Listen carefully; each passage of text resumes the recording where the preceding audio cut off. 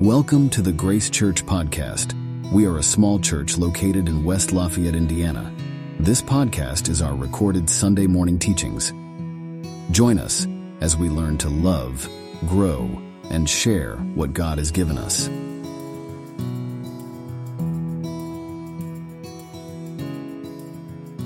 Welcome. We have a new speaker up here today, happens to be me, and my name's Biang. Some people know who I am because I'm Tom's dad, so that's my identification. If you have sat down and not received any notes, raise your hand and Zirka will pass them out. So that'll just give you a little something to read as you go home. So how many of you went to the chili cook-off yesterday? It was probably one of the best ones I've been at. It was wonderful. We had 2 paramedics there in case things were too hot, but we didn't need them. And I thought, man, maybe we need them today after the after effects. But I had this strange chili, and I'm going to name it Bolivian chili because it was partially from Brazil, and then there's Chile, and Bolivia is in between. So I think we'll call it Bolivian. And the wife of the cook, I won't mention names, Brenda, because I don't want to embarrass you, told me that it was made with cassava. So I'm an expert on cassava. Now, does anybody know what that is? Okay, some of you do. And it's a root that's in competition to the potato, and it's pretty popular everywhere except here. And he made the chili, which was excellent, and had little bits of steak in there. So if you ever get invited over to their house for dinner, ask for the Bolivian chili, because it was really good. So, yeah. And they won't even charge you, probably. We'll see. I should say probably, we don't know. So we are continuing in the book of 1 Peter, and we're in chapter 3 near the end, and I hope not to go as long as previous teachers did. And we're going to try to keep this a little shorter because I only really have 4 verses to go over, though I'll use a few earlier ones for context. And one of the verses is kind of startling and a little bit controversial. And so we'll dive into that one and see why it is. But we're going to look up the context around that verse so you get a good understanding of that. So before we do this, some of us were meeting earlier and praying and thinking about how I need to do my part in sharing the word. And the Holy Spirit needs to do his part in speaking to your heart. But he can't speak to a heart that's concrete. It'll just bounce right off. And so right now I'm going to pray. And if you really want to hear from the Holy Spirit, then let's tell him, hey, speak to my heart. Because, y'all got up early to come to hear God's word, and hopefully we will. So let's pray together, and that you would be hungry for what he has to share. So, Lord, today we thank you for the chance to go through 1 Peter 3. We pray that you'd help us understand a little bit more about what these verses are saying and how they work and how they're different than what we expect. And I pray that you'd open our hearts up to be making lifelong convictions as a result of what we hear today. Amen. Okay, so here's our topic. Baptism, does it save you? I'll get into this a little bit more as we go on, but first we should probably read today's text. So we're going to go through, and this is also on your notes, so you can read it if you don't like looking at slides.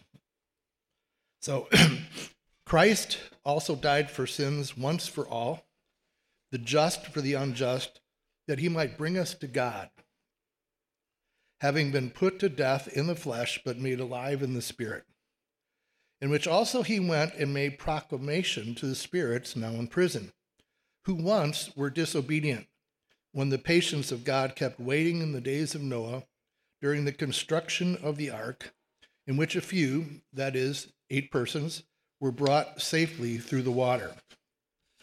Corresponding to that, so this is one of those connecting words, baptism now saves you. Not the removal of dirt from the flesh, but an appeal to God for a good conscience through the resurrection of Jesus Christ, who is at the right hand of God, having gone into heaven after angels, authorities, and powers had been subjected to him. Okay, so let's get some background here about when he says corresponding to this, baptism now saves you, corresponding to what?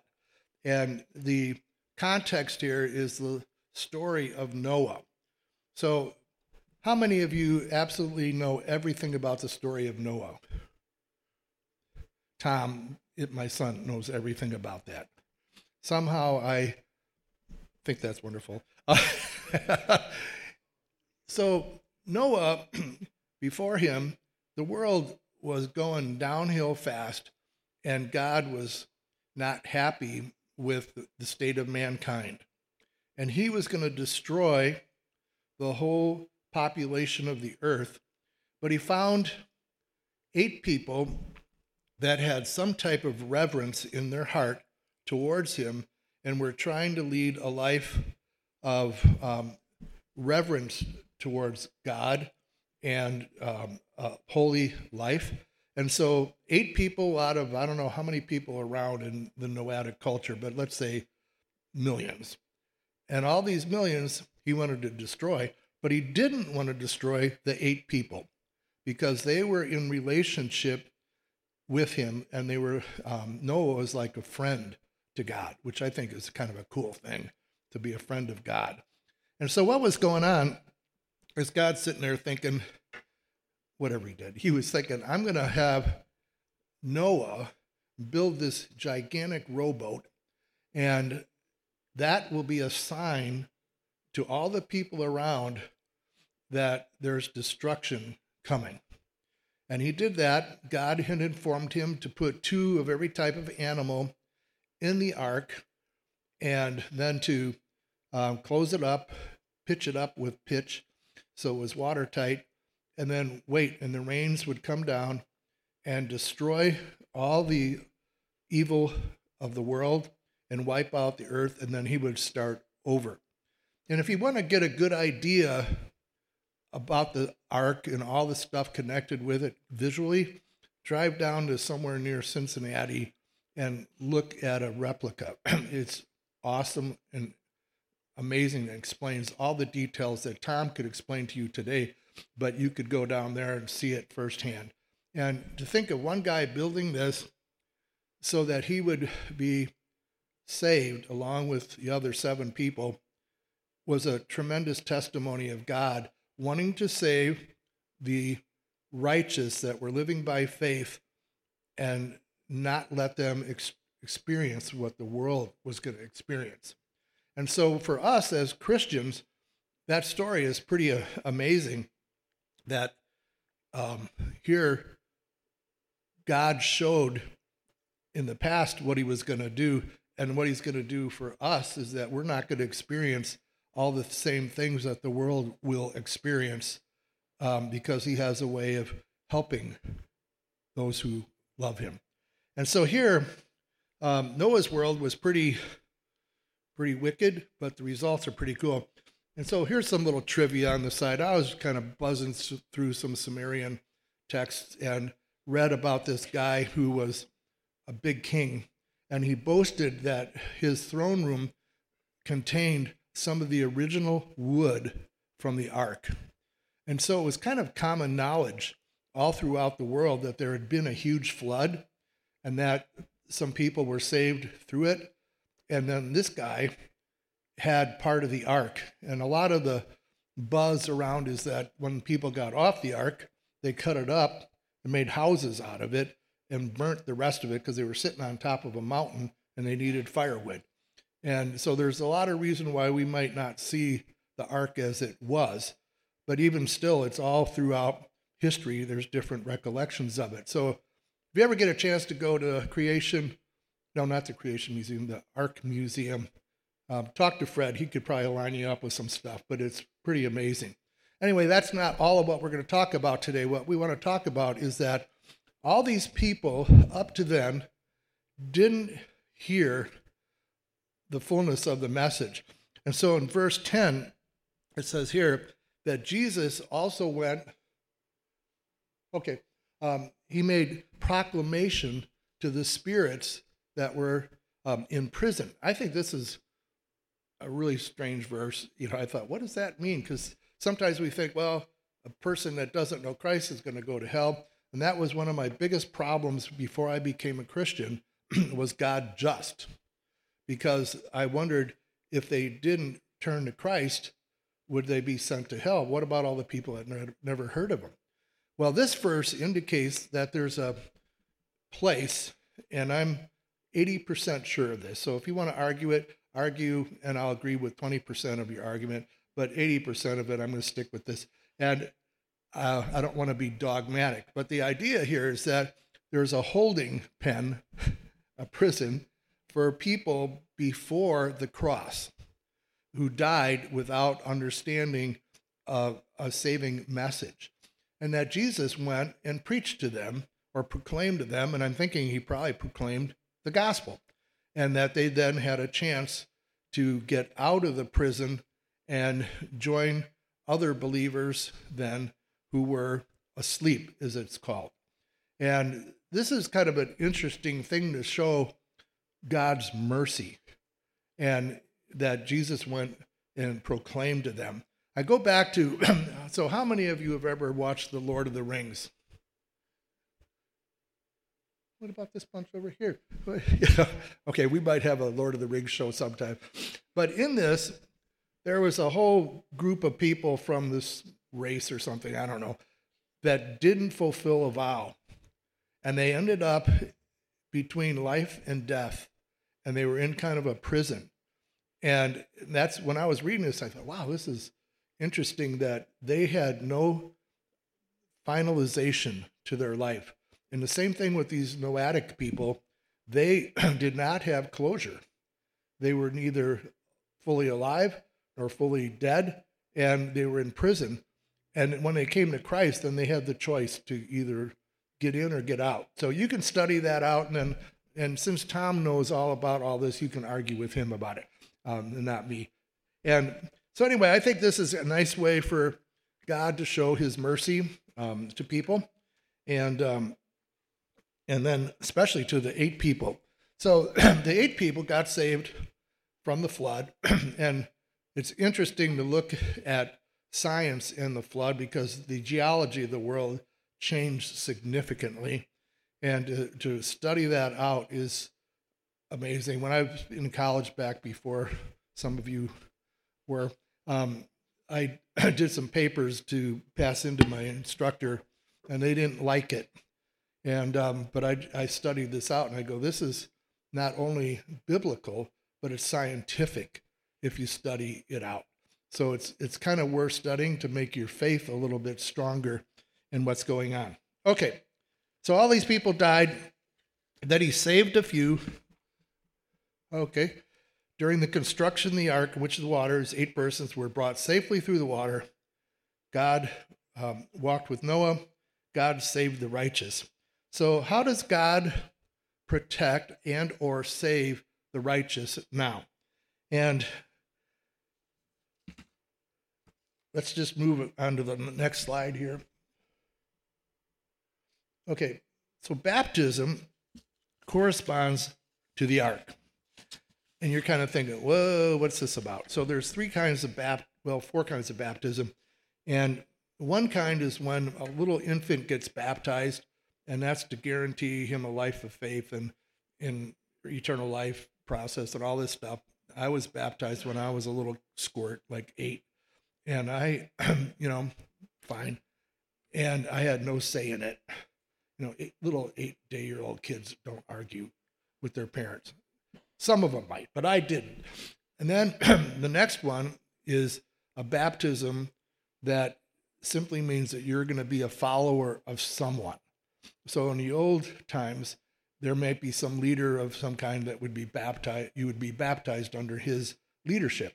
The third kind would be baptized in the name of Jesus, to be a follower of Jesus. So baptism was a sign of your commitment to live a life following that person. And in Jesus' case, he was a rabbi. He asked for people to follow him, and then people that did got baptized in his name. And then we're commanded to baptize followers in the Great Commission. It says, go therefore and make disciples of all the nations, baptizing them, which I happen to think is interesting. Is not ask them to be baptized, it's baptizing them. And so the onus is on us to baptize those who are not baptized once they believe. And so that baptism is there. And the last baptism is the baptism of the Holy Spirit, where you're engaged in what he does and fully covering us. So it generally means, the word means to be covered or fully whelmed, where the word overwhelmed comes from. And so it's basically not sprinkling, it's being covered by. And so here, we go back to the original title, does baptism save you? Yes, it does. But saves you from what? So the interesting thing here is to look at the word saved, or the word salvation. So there's one salvation that saves you from hell. Baptism doesn't save you from hell. And a lot of people will think it does because of this verse. Well, they're not reading the context. And so if you think that, that's a work that you might be doing. And so if we read the rest of this, it says, corresponding to that, baptism now saves you. Well, Chris, it's as plain as day. Baptism saves you. But it says, not the removal of dirt from the flesh. So it has to do with, it's not going to purify you. It's not going to make you a new person in Christ. It's not going to bring eternal life to you, but an appeal to God for a good conscience. So does everybody know what conscience means? Where's Tom? He always knows all the answers. We'll have to look at Fred. Fred, do you know what conscience means? Fred, okay, ask Fred. And it basically means that there's a little person in here. Like we had chili judges last night. This would be little life judges are inside your brain. And when they come across situations, a little voice will pop up and go, you know, Chris, you shouldn't have said that. Or, Chris, you shouldn't have thought that. And then if I like saying that or like thinking that, I'll go boom to my conscience and I'll harden my conscience. And then I won't want to listen to it anymore. But this is an appeal to God for a good conscience.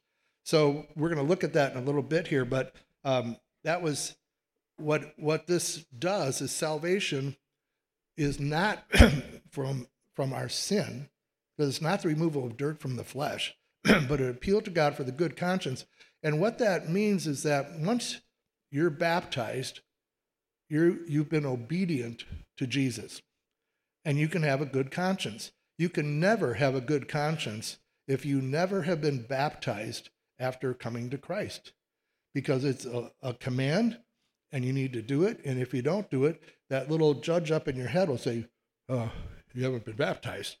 So when I heard about this, I was like a freshman at Iowa State, and I'm going, oh, I got to get baptized. And I was not a happy camper about baptism. And one is I used to be afraid of standing up in front of people about my faith. I used to be even more afraid because where they baptized was the main pool at Iowa State. I used to be even more afraid because I was a lifeguard at that pool. I also was on the swim team, and I also played water polo. So everybody I knew was there, and there's a whole crowd of people, and they wanted to baptize me there, and I'm scared to death. It doesn't mean I got out of being baptized. That was no excuse. It just meant I was a chicken. And so I thought about it. I go, I got to get baptized. So I went and got baptized. because that allowed me then never to worry about getting baptized again. I have a good conscience about baptism now. And then later on, because I was still a bit of a chicken and people would ask me to baptize them, I would always slough it off to somebody else. But God, showed me I didn't have a good conscience about that. And so that little judge up in your head, we need to listen to it. And there's a big reward in a sense about your life. So how does baptism save you? So here we are in the midst of a world that's kind of going downhill fast. I think it's been bad all along. It's just been covered a little better than it is now. And how do we live as Christians in a world that's so disgusting? And if you spend any time digging in a little bit about the stuff that people are doing, you're going to be amazed. And one reporter recently about the Israel-Hamas stuff and the killing of little children was in tears when she was doing a report on TV because she said there was no mercy anywhere. And I don't know that that's happened before where a reporter was crying. And it's just, we see so much evil. So here, how does this change us? So I better look at my notes, make sure I don't get ahead of myself here for a second. So it's of faith. And what that means is that we become concerned about having a good conscience. So this verse here in 1 Timothy 1:5, it ought to be plastered in your brain about what the purpose of God's word is. So here it is. But the goal of our instruction. So when Tom gets up here to talk, or Andrew or Fred or I think Austin, you'd come up and OJ, the goal of our instruction should be love from a pure heart, a good conscience, and a sincere faith. So if I get up here and I'm ticked off at all the redheads in this room because I'm not a redhead, and actually I'm not much of anything anymore, but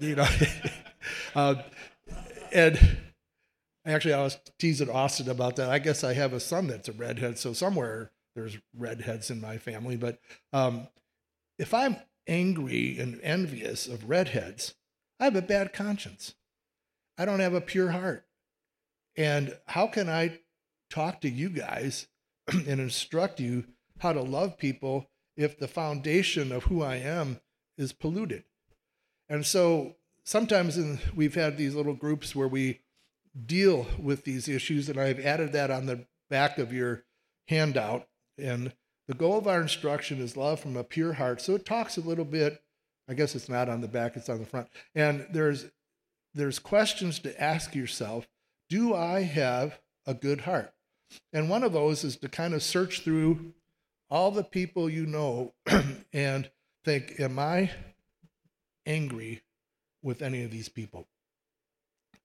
Am I ticked off at my uncle because he said I'm getting too heavy at last Christmas and he called me fat? Am I mad at him? It doesn't take much to have a bad conscience.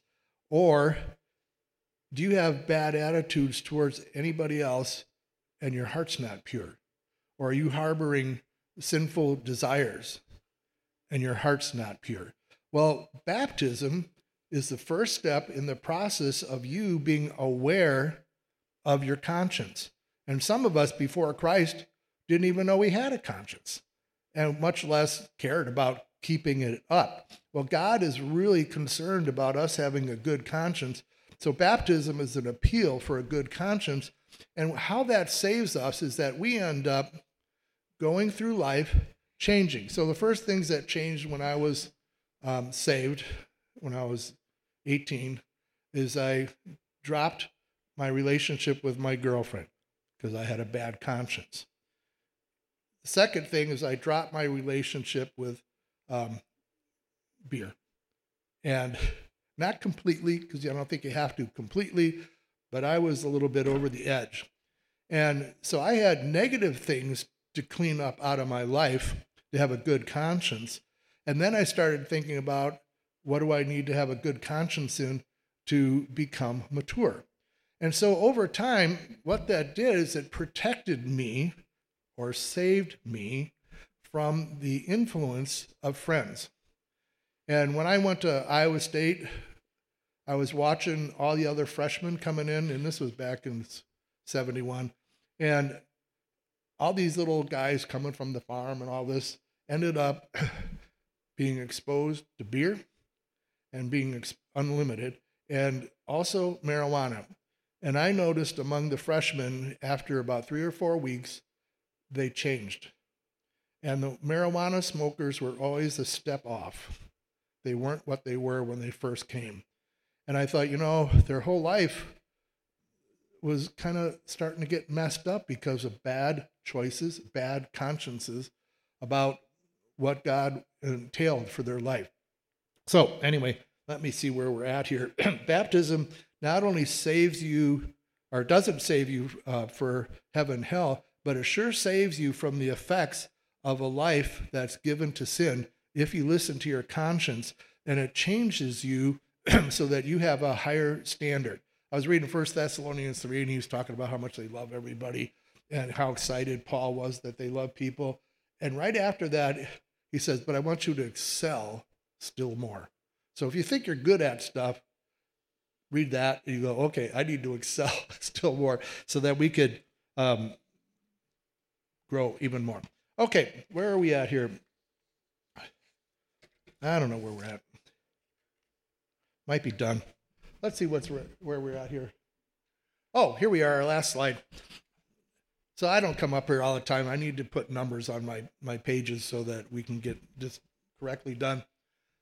Baptism is important initially to start the process of having a good conscience so that you can end up with a life that's different. And your friends will notice it and they will respond, go, what happened to you?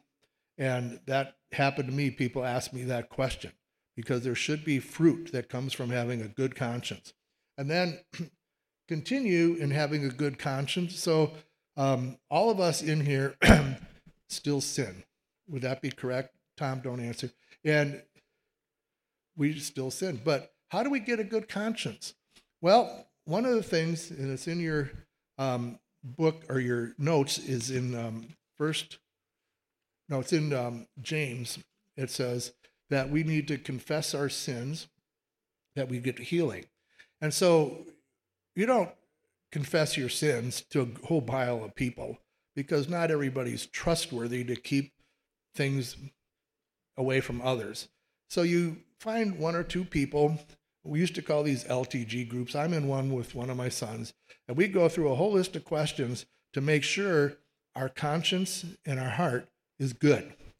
And so it's just practical questions, and they go over a whole litany of things because I don't want to get a hardened heart. And if you confess that, you're agreeing that this is wrong and that you're open to change. And so get yourself somebody that you trust, your same gender, that isn't going to be a gossip, and meet with them and go through some of these questions.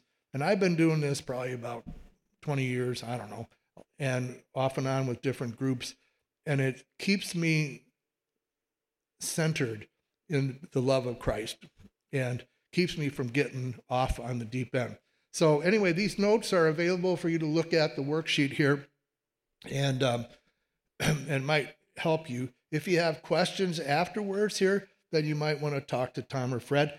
And I think we're going to go ahead and pray and be done way early compared to other times. So we just pray.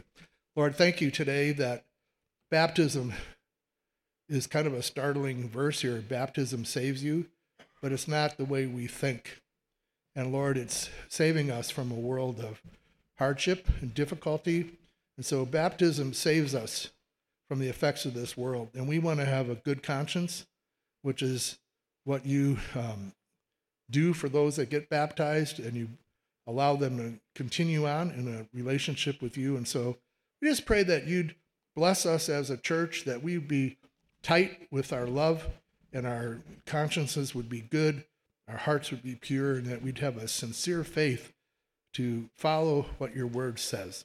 And so I pray you just bless us the rest of this day and help us get through this worksheet and not just throw it in a drawer somewhere. Amen. Thanks for listening. If you enjoyed this, please be sure to subscribe. To learn more about Grace Church, visit our website, wlgrace.org. See you next week.